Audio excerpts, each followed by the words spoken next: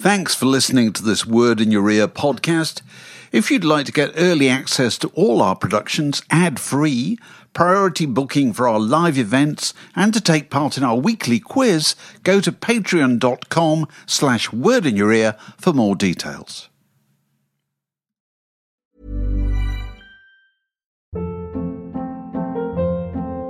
Hold up. What was that? Boring. No flavor. That was as bad as those leftovers you ate all week. Keke Palmer here, and it's time to say hello to something fresh and guilt-free. Hello Fresh. Jazz up dinner with pecan-crusted chicken or garlic butter shrimp scampi. Now that's music to my mouth. Hello Fresh. Let's get this dinner party started. Discover all the delicious possibilities at HelloFresh.com. Millions of people have lost weight with personalized plans from Noom. Like Evan, who can't stand salads and still lost 50 pounds. Salads generally for most people are the easy button, right? For me, that wasn't an option. I never really was a salad guy. That's just not who I am. But Noom worked for me. Get your personalized plan today at Noom.com. Real Noom user compensated to provide their story. In 4 weeks, the typical Noom user can expect to lose 1 to 2 pounds per week. Individual results may vary.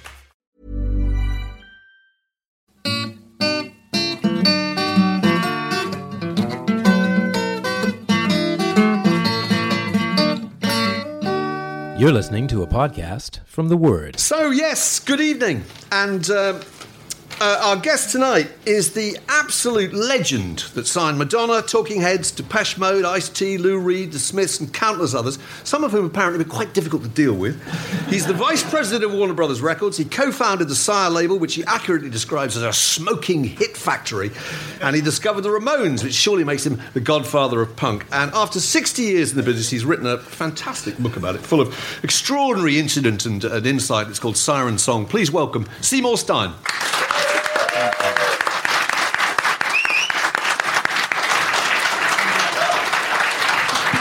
So, Seymour, thank you for coming. And we traditionally start by asking people about the place they grew up, which in your case was Brooklyn, and the music that they remember hearing at the time. Can you remember your earliest childhood memories of the kind of music that was playing? Well, I go way back because we lived in a small 2-bedroom apartment. I shared my bedroom with my sister, who's 6 years older than me, although she looks 6 years younger than me. But I heard a lot of her music, and it was, the mid to late 40s. There was some great music that I heard, and I started to hear some country songs early on. Bonaparte's Retreat was quite early, the late 40s, by Kay Starr. She was a pop singer. That was one of the songs. Open the Door, Richard. Do you know that song? Open the door, Richard. Richard, why don't you open? Which is sort of a rhythm and blues song. And I knew there was change in the air. In 1949, I believe, when I was about 7, I heard Fats Domino for the first time. And, it's The Fat Man. That was the song I think I first heard by him. Fell in love instantly. And I got to know the man very, very well, all during his life. I used to see him every time I went down to New Orleans when he was there. I got to see him. A great man. Lloyd Price, Lordy Miss Claudie, another, early R&B record. Shaboom by the Chords, you mentioned? That came later. Yeah, that's 1954. Yeah, 54. Don't speed me up here, please. Yeah. I think you'll find. Let's go at 33 and a third. Yeah. No, fair enough. Not 78 RPM. You No, I heard G by the Crows. Yeah. That was probably the first doo-wop song I heard. And then Shaboom by the Chords, Hearts of Stone by Otis Williams and the Charms, and we had to figure out how many times he said no, no, no. You know the song Hearts of Stone, any of you? Yeah. But then say no, no, no, no, no, no, no, no, no, no, no, no, your daddy knows. I thought you knew, hearts made of stone. That was a very great song. This is the most musical podcast we've ever done. We've never had I'm anybody... rather worried about we haven't cleared the publishing. No, we're going to have to pay copyright on all this now. But you, at the age of whatever it was, about 16, you applied to Billboard. 15. You applied to Billboard magazine. I went up to actually earlier than that. I went up to Billboard when I was 13, and I wanted to go back in time to all of the music that I hadn't written down and written the charts on, which they broadcast every Saturday. And but Billboard was located in the Palace Theater building on 47th Street and Broadway. And it was ground zero for the music business. And I quickly realized, what the hell am I going backwards for?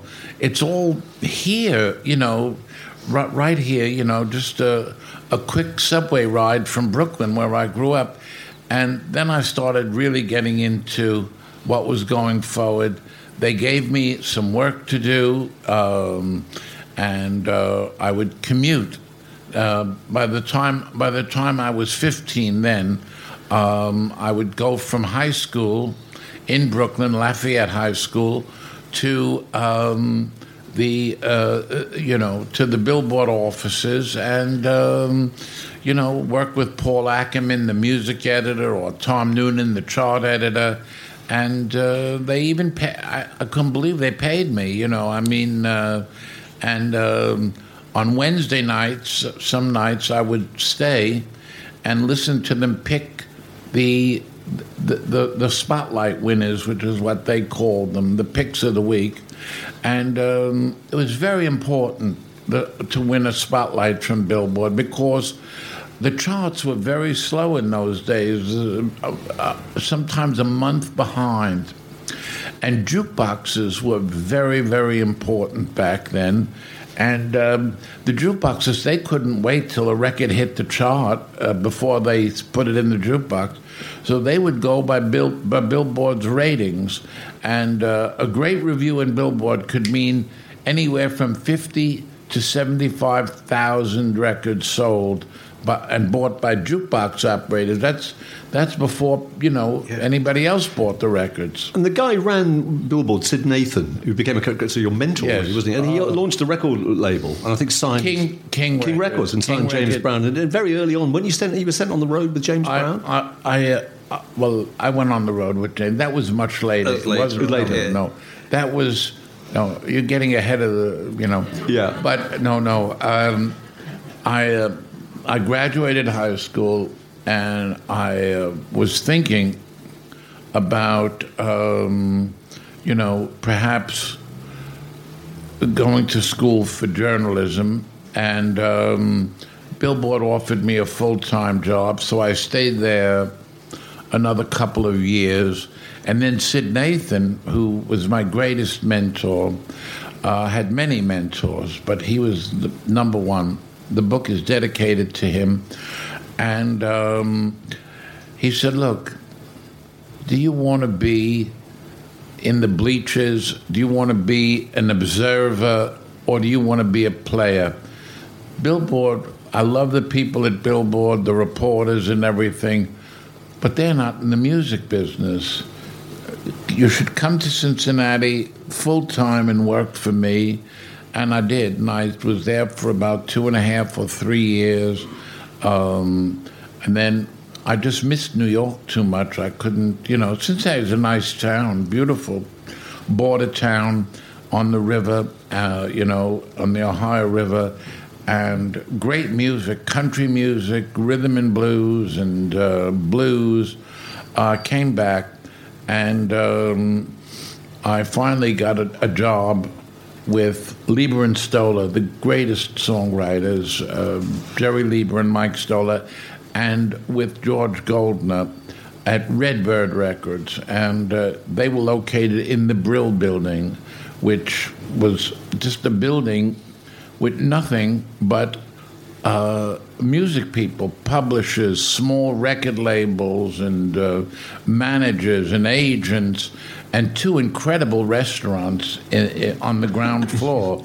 One was Jack Dempsey's, and Jack Dempsey was the host there and greeted you as you walked in the restaurant. The other was the Turf, which was not as fancy, but famous for the Turf cheesecake. And when I started Sire, I'm skipping ahead a little, they didn't know what cheesecake was in England, and I would bring them over, and it gave me entree. Opened every door. It gave me entree to so many people, you know. They just loved those cheesecakes. When did you first come to the UK? I think it was about 65, 66. Don't remember exactly. And then soon after I started Sire Records, I came. I met this wonderful, wonderful man, Len Wood, L.G. Wood, who was the chairman of EMI Records, and what a gent. And King was distributed by EMI in most overseas territories, and Sid had me meet him, and he took he said Sid thinks you're going to make it in the music business and one day, and that's enough for me. When you do, you'll come to England, and when you do, I want to be the first person that you see, because I'd like to help you. So I remembered all that, and on my first trip, I told him I'd like to see him, and he said, look, I'm going to send a car for you and take you right to my office before you even go to your hotel and everything. And so he sent this young Scottish lad to pick me up, and I couldn't understand a word he said. And, that Scottish lad later became, his name was John Reed, and he became, Elton's boyfriend, and then his manager as well. And but I couldn't, he meets me, and he came from Glasgow, from I forget which area of Glasgow, but where the accent was so thick. So I said, well, you're taking me to see Mr. Wood. I said, where's the car? And he must have been, he said, a car, can I drive? I said, so he got a taxi, and we went, he must have misunderstood me. And I went to see, Len Wood, and he had all these albums there. He said, look, Capitol hasn't picked up any of these. And I said, well, I'm not surprised. They didn't pick up the Beatles. They rejected the Beatles not once but twice. He said, yes. He said, we have a lot of trouble with Capitol. And so that's where I got really started with artists like Barclay James Harvest, Renaissance, the Climax Blues Band, Kevin Ayers. I don't know if those names are familiar to you. But then what really, made Sire, put us sort of on the map, was all their overseas companies started sending me records because, they had companies everywhere. They were the biggest and the best record company there ever was. It was EMI. You can be as Englishmen, you can be very, very proud of that. And so I got calls from everybody, and then I get this one record by a Dutch artist called Jan Akkerman. And I put the record on, and I loved it. And I called their Dutch company, which I believe was called Bovima, and I said, look, I'd like to put this record out. I said, I don't. We don't pay big advances. He said, "Oh, this record, you can have this record without any advance." Jan Ackerman just left the label. He said he went back to his old band. They're called Focus. I said, "Oh, really?" So I said, "And where can I find these?" He said, "Well, they just got a job as the house band for the Dutch production of Hair." I got on a plane, not knowing what I'd find, and the other members of the band, especially the flautist, I should say, Thijs van Leer, was amazing, and I signed the band, and that became my first million-selling single and my first gold album, and so that really got, some money in the coffers. And the other group round about similar time is Fleetwood Mac, isn't it? Well, no, Fleetwood Mac, no, let's be fair. Let's be fair about all of that. No, I had really nothing to do with Fleetwood Mac, but I met this really nice young man, a couple of years younger than me, and he was a producer at Decca, the number 2 company in the UK. And he produced his big, band that he was producing was Don Mayall's Blues Breakers. And, Don Mayall was a very rough guy and very talented, but if any of the musicians in the band wanted more money, he knew. I mean, Eric Clapton was lining up to be in his band. He would just fire them. So in 1 week, he fired Peter Green and Mick Fleetwood and, McVie, And so they were all so depressed. So and Mike was producing them. He said, "Look, why don't we start your own band, and we call it Peter Green's Fleetwood Mac."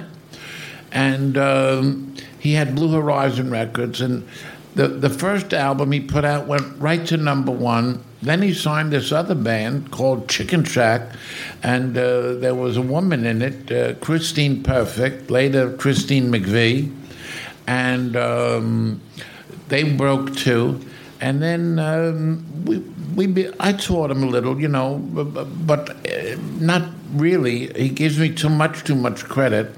But he calls me up about 5 or 6 months into the label, and he says, "Seymour, would you like to be my partner?" I said, "Oh, come on. Don't tease me like this. You're red hot." He said, "No, Seymour, I can't stand running a record company." He said, "I just want to make records." He said, "I'll make it very easy for you. I borrowed some money from my father. You just pay my father back, and you got 50% of the company, and you run it." And that's how I got involved with it. But I had nothing to do with the creative side of Blue Horizon Records. Very little. I mean, Mike, I did. Fleetwood Mac wanted. Oh, it was a dream for them, and I got it accomplished for them. They wanted to go to Chicago and play with Muddy Waters and all those, chess musicians. And, of course, I knew Leonard Chess, and I said, and he knew who Fleetwood Mac was. And, I still am quite friendly with Leonard's son, Marshall Chess. And I brought them out to Chicago.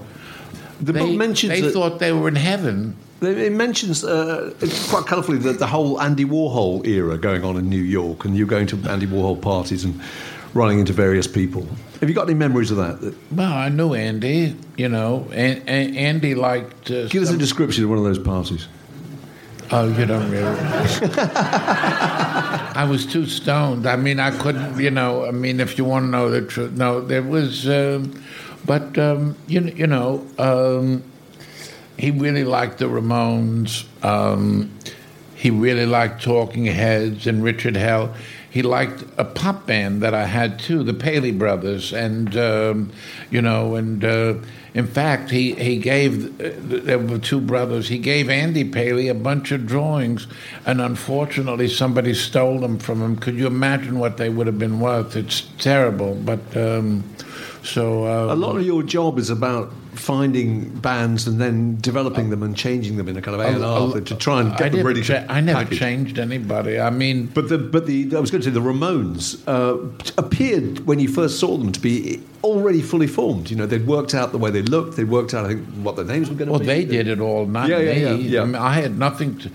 How did they evolve? I mean, what was it like when you saw them the first time? Well, I was very impressed. You know, once I got over the first song they sang for me, I was supposed to see them live, and I flew home from the UK. I got very sick. You know, I mean, I really, when I came here, I worked my ass off. And I come back and I was sick, and I couldn't go see them, so I sent my wife, and she went with Danny Fields, who had already seen them, and the legendary Danny Fields. And Linda came back raving about them. So I pulled myself together, and I said, look, tomorrow I want to get them into a rehearsal studio. And I booked it for an hour. They must have played 18 songs in 20 minutes. So it wasn't maybe 25 minutes. Yeah. And so we used the rest of the time to work out the deal, you know. And they were so anxious, and we got along so well, and I loved them all. They may have looked a little the same, but every one of them was different, you know, from each other. And they all played a very, very major role in the band. And within a week, the album was done. And but I'm very sad, really. They never enjoyed the great success in America that I thought they should have deserved while they were alive. They're bigger now that they're dead, which is very sad. They would go I brought them to England to open for the Flaming Groovies. Do you know who the Flaming Groovies are? Yes. So, and they blew the Flaming Groovies off. They didn't mean to, but I mean, they didn't blow them. They went on first. And then, but they got all the publicity, you know, and a year later, I brought them back as the headliners with the Talking Heads.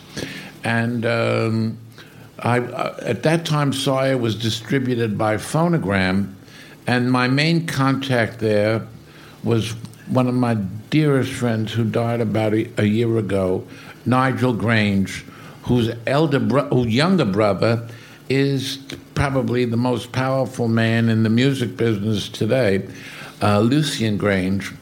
And Lucien was 13 at the time, and Nigel brought him to see the Ramones and the Talking Heads, and he said to his brother, I want to be in the music business like you. And, you know, and he tells everybody that story. I mean, and, you know, but I feel very, very good about it.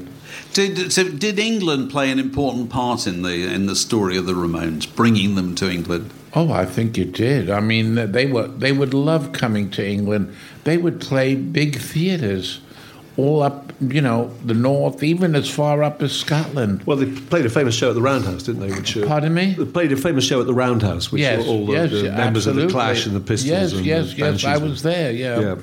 And, it wasn't until much, much later that they were, you know, and only in a few cities where they got to, in America, where they got to play really big venues. So was it easier to break people in Britain because it's smaller and the media's more concentrated? Well, I mean, you had one radio station that went from the bottom to the top, the BBC, And so that made it a lot easier. And you had people who really knew what they were doing, John Peel and people like that. I love your country. It's my second home. You know, I have a flat here. I used to come here. I used to spend maybe about 4 months or more in total in England every year, back and forth. And now maybe 3 months, 2.5 months a year, you know, if that. You know, I'm 76 years old. But the Talking Heads was the next major signing for Sire, and it's really, I guess so. Yeah, just interesting. What you know, they're one of those groups like the Ramones. When I first heard them, saw them, I couldn't really imagine where they'd come from. They seemed so original. You know, they were very original. Extraordinary. You know, I had heard about them, and every time I wanted to, you know, I heard they were playing. I was in England. That's when I was really spending a lot of time in England. So. You know, but by this time, my wife and Danny were managing the Ramones.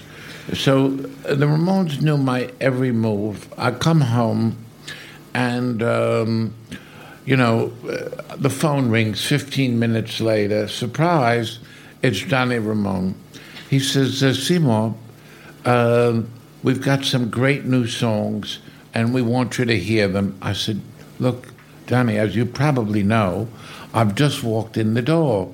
I said, and it was a Sunday. I remember that it was a Sunday. And I said, look, give me a day to catch up on Monday. Come in any time you want on Tuesday. He said, oh, no, we don't want to come to your office. We booked ourselves in Wednesday. We know you're free.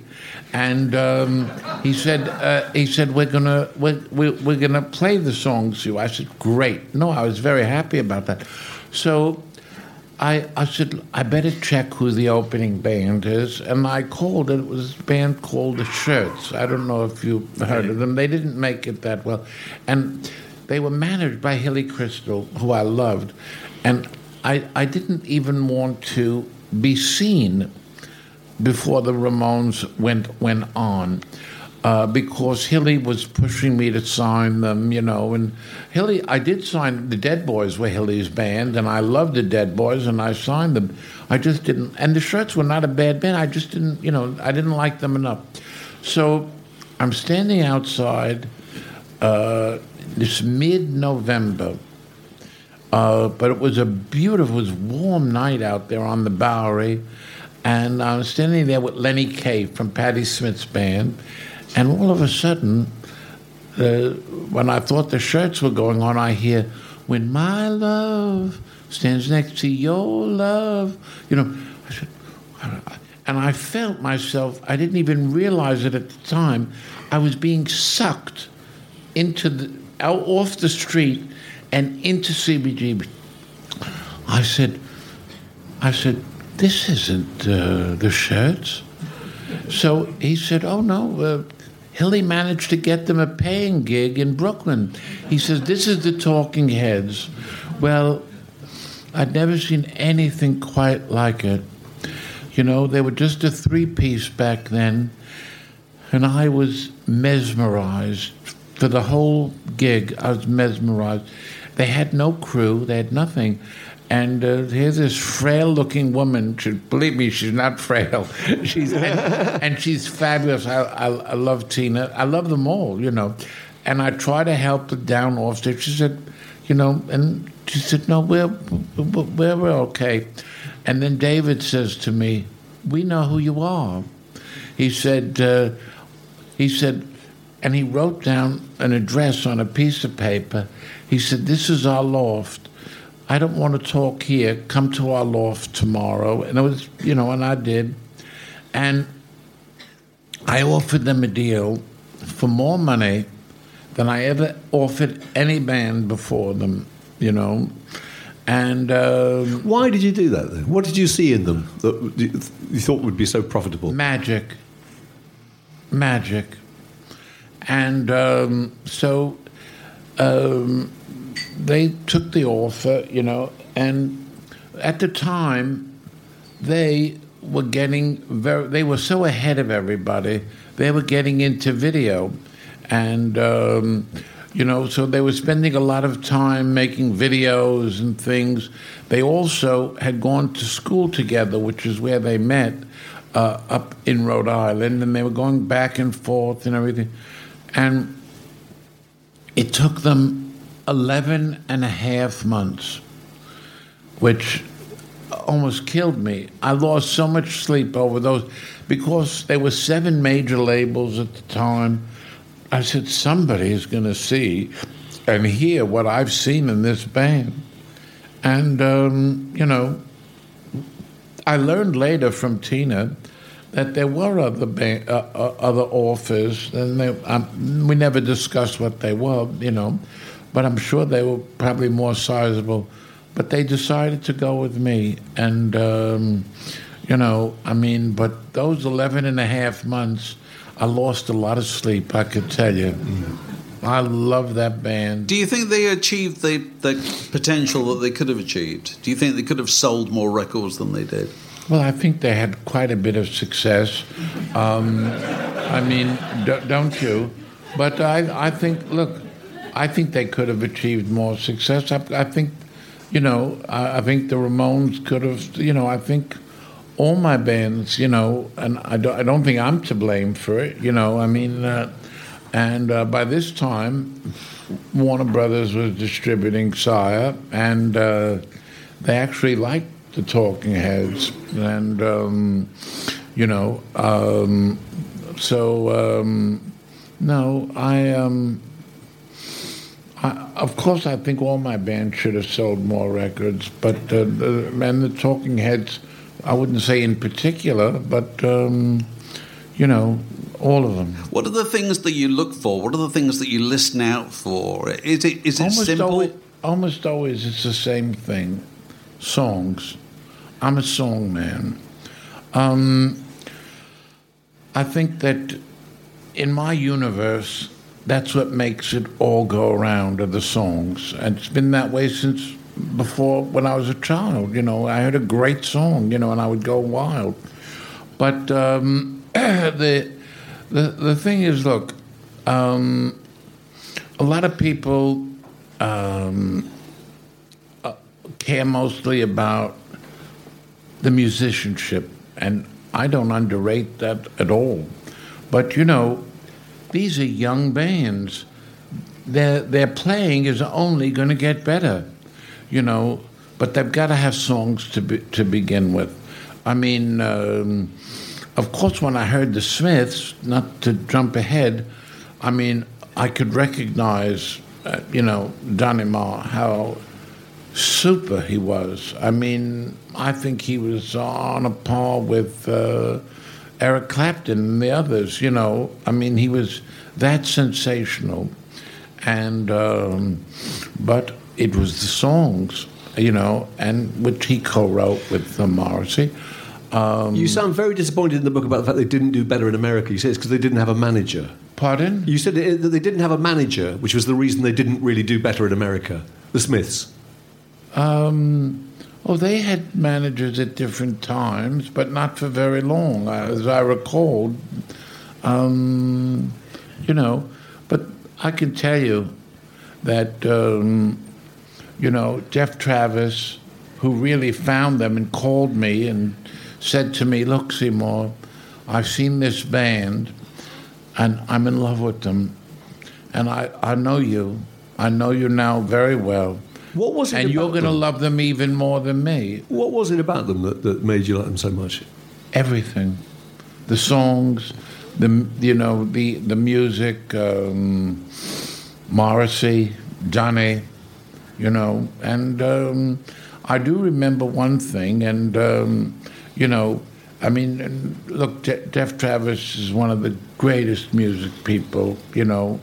I was with two of them last night, and unfortunately Jeff wasn't there, but Daniel Miller and Martin Mills and Jeff Travis are the three greatest music people I ever worked with.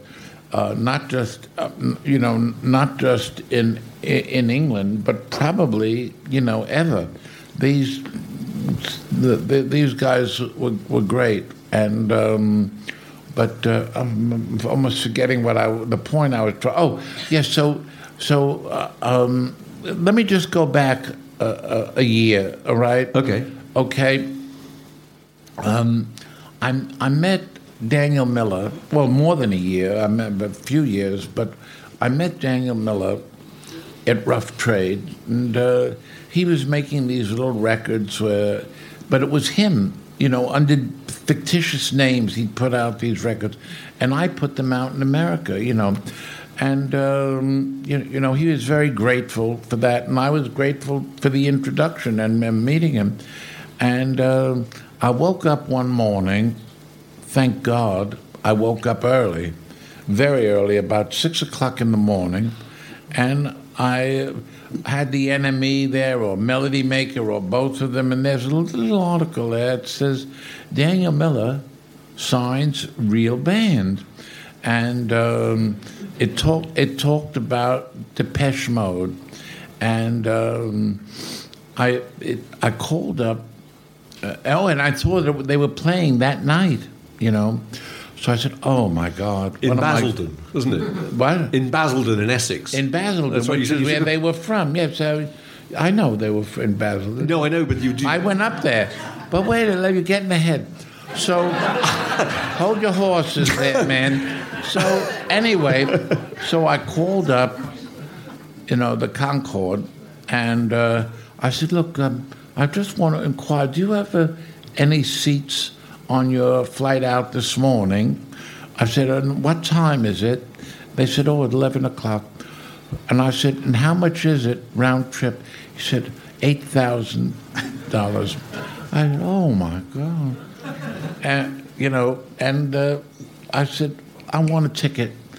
And I just, by that time I had a flat, so I didn't have to pack much clothes, and all that. And I ran out to the airport, and I just made the plane. And Paul McNally, somebody said he might be coming tonight. Are you here, Paul? I guess not. All right. In spirit. And Paul McNally met me at the airport and drove me up to Basildon, and I was so blown away because there were a lot of good English bands around at that time, but and they made great records too. But this band was also great live, and they were so young. It was their first, official gig.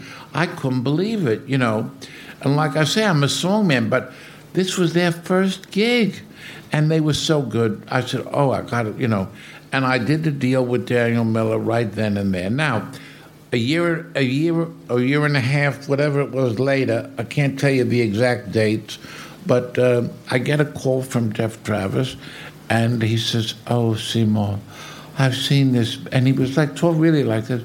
"Oh, Seymour, I've seen this band, and I can't get over them." I said, I hope he's not in the order, but I don't. It's the truth, And he said, "But one thing, I guarantee you will love this band more than me." I said, "Well, that's enough for me, because he's got great ears." I said, "I'd love to come over and see him. When's their next gig?" He said, "Oh, no, Seymour, it's only in 2 days' time on the Mall, in London." I said, 2 days? I said, I saw Depeche Mode the day they played. I said, that's nothing. And I flew over, and I saw the Smiths, and I signed them, with Jeff, and together with him.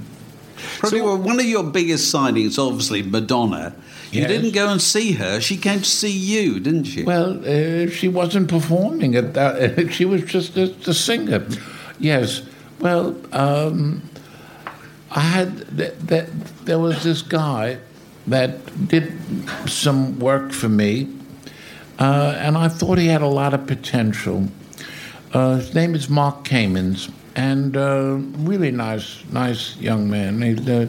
Unfortunately, he's passed away very young, But he says to me, look, he says, you're giving me these little jobs to do. He said, give me one of your bands to do. I said, I don't give my bands to anybody. I said, my bands pick their producers. I said, and unless I know something about, that I'd rather them not work with the producer, or it's out of my budget, I said, my bands pick their producers. I said, and I'm not going to change that. It's the least I can do. I said, but, I said, I'll tell you what I'll do. I said, over the next 9 months or so, I want you to find 6 different acts, up to 6 different acts, and I'll give you up to $18,000, $3,000 a session to, make demos with them. And Madonna was either the 3rd or 4th, I don't remember, band or artist that he brought me. And I was in hospital. And he sent me the record, and I loved it, And I was in the hospital for about 9 days, and I had to stay there for a total of 28 days. What did you see in the record when you heard it? It was a great voice. How could you tell the potential of that? How could I tell? I could have been wrong, but I wasn't. You weren't. No, you weren't. Mercifully not. I've been wrong, Yeah. I don't bat 1,000. I don't bat 500. Maybe 300. But it's good enough. No, there are great moments in the book where you talk about the bands Maybe I was just look. I certainly was having anxiety about being in the hospital. That might have played something into it too. I don't. Fools give you reasons and wise men never try, And you know who wrote that? Rodgers and Hammerstein. So, they're pretty damn good writers, not me. Yeah. But, so anyway, I just had a hunch. That really was what it was. And I said, look, I'm going to be here, for a total of 28 days, and I don't want to wait. I think you should bring her here. I'd love to meet her. So that was about 3 o'clock in the afternoon or 2. He calls me up at 5 o'clock, and he says to me, I just got off the phone with Madonna. We'll be there at 8 o'clock. Well, I was, in these old rotten pajamas, and, I probably hadn't showered. I certainly hadn't shaved. I got it all together. I got people in my office I even got a barber down and everything. I just, and when she walked in, something told me, as much as I wanted her, she believed in herself so much, so much, and it was not phony. It was really, she is strong. I said, she just wants a chance, a shot. And, I made the deal with her and with Mark right in the hospital room. So, So it was, and what would you say? And the rest is history, I guess you'd say. Yeah. But it was. She had a drive in her. She had a drive in every way. First, she had a great song. Everybody's a great song, but she also, I could just sense this girl would walk through fire to make it. But that must be what you're looking for a lot of the time with any musician who's got that. Pardon me? You must be looking for that with any musician, really, that idea of ambition, the idea that they really. I remember talking to Roger Waters of the Pink Floyd once, and he said musicians who want to be really successful we have holes in our psyche. We need to be on a huge stage. Yes. And I thought it was quite interesting, actually. There's a line in the book where you say ambition is basically dissatisfaction with who and where you are. You're born with demons that you have to harness before they kill you. You think that's true? Well, I don't mean it in a bad way. No, not remotely. No, it's really interesting. It's just it's very interesting. Look, first of all, by the time I signed Madonna or most of my artists, I had seen so many great artists, that not that I worked with, just that I, some of the things we mentioned, some of the doo-wop songs, some of the country things come and go. Some of them, careers were finished. Some of them were dead, died very, very early. I remember as a kid meeting Buddy Holly. He came up to the Billboard offices, and oh God, I was a kid. I mean, he was so talented, and his career is so short-lived. So I'm almost forgetting where I'm trying. But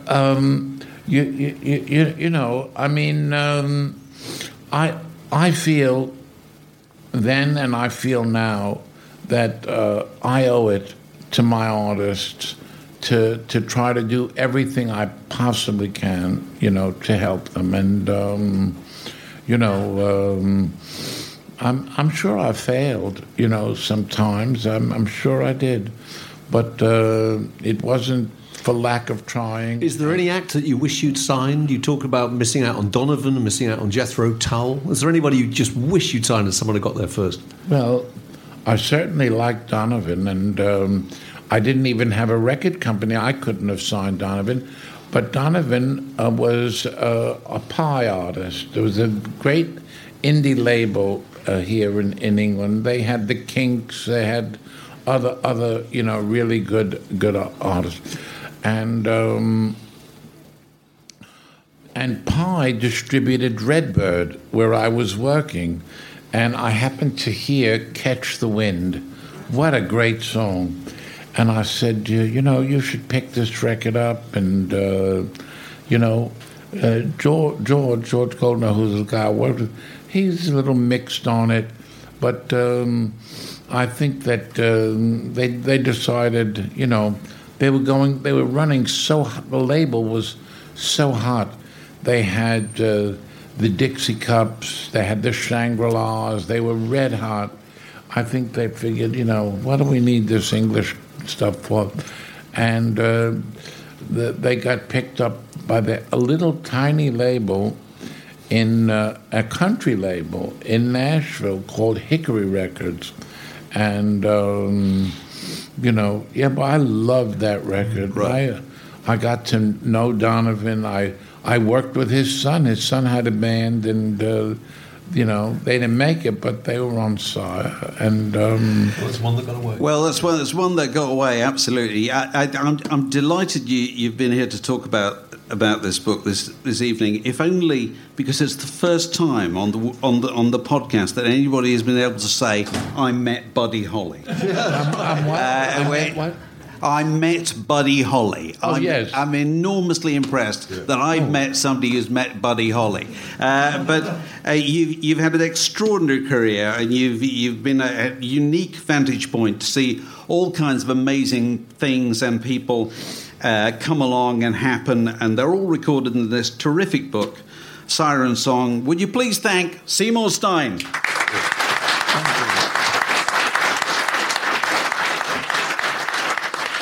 This podcast was brought to you by The Word.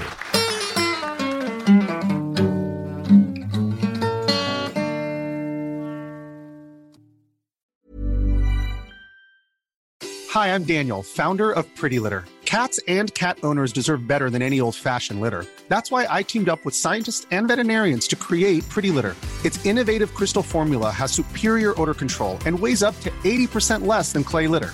Pretty Litter even monitors health by changing colors to help detect early signs of potential illness. It's the world's smartest kitty litter. Go to prettylitter.com and use code ACAST for 20% off your first order and a free cat toy. Terms and conditions apply. See site for details. Ever catch yourself eating the same flavorless dinner 3 days in a row? Dreaming of something better? Well, HelloFresh is your guilt-free dream come true, baby. It's me, Keke Palmer. Let's wake up those taste buds with hot, juicy pecan-crusted chicken or garlic butter shrimp scampi. HelloFresh. Stop dreaming of all the delicious possibilities and dig in at HelloFresh.com. Let's get this dinner party started.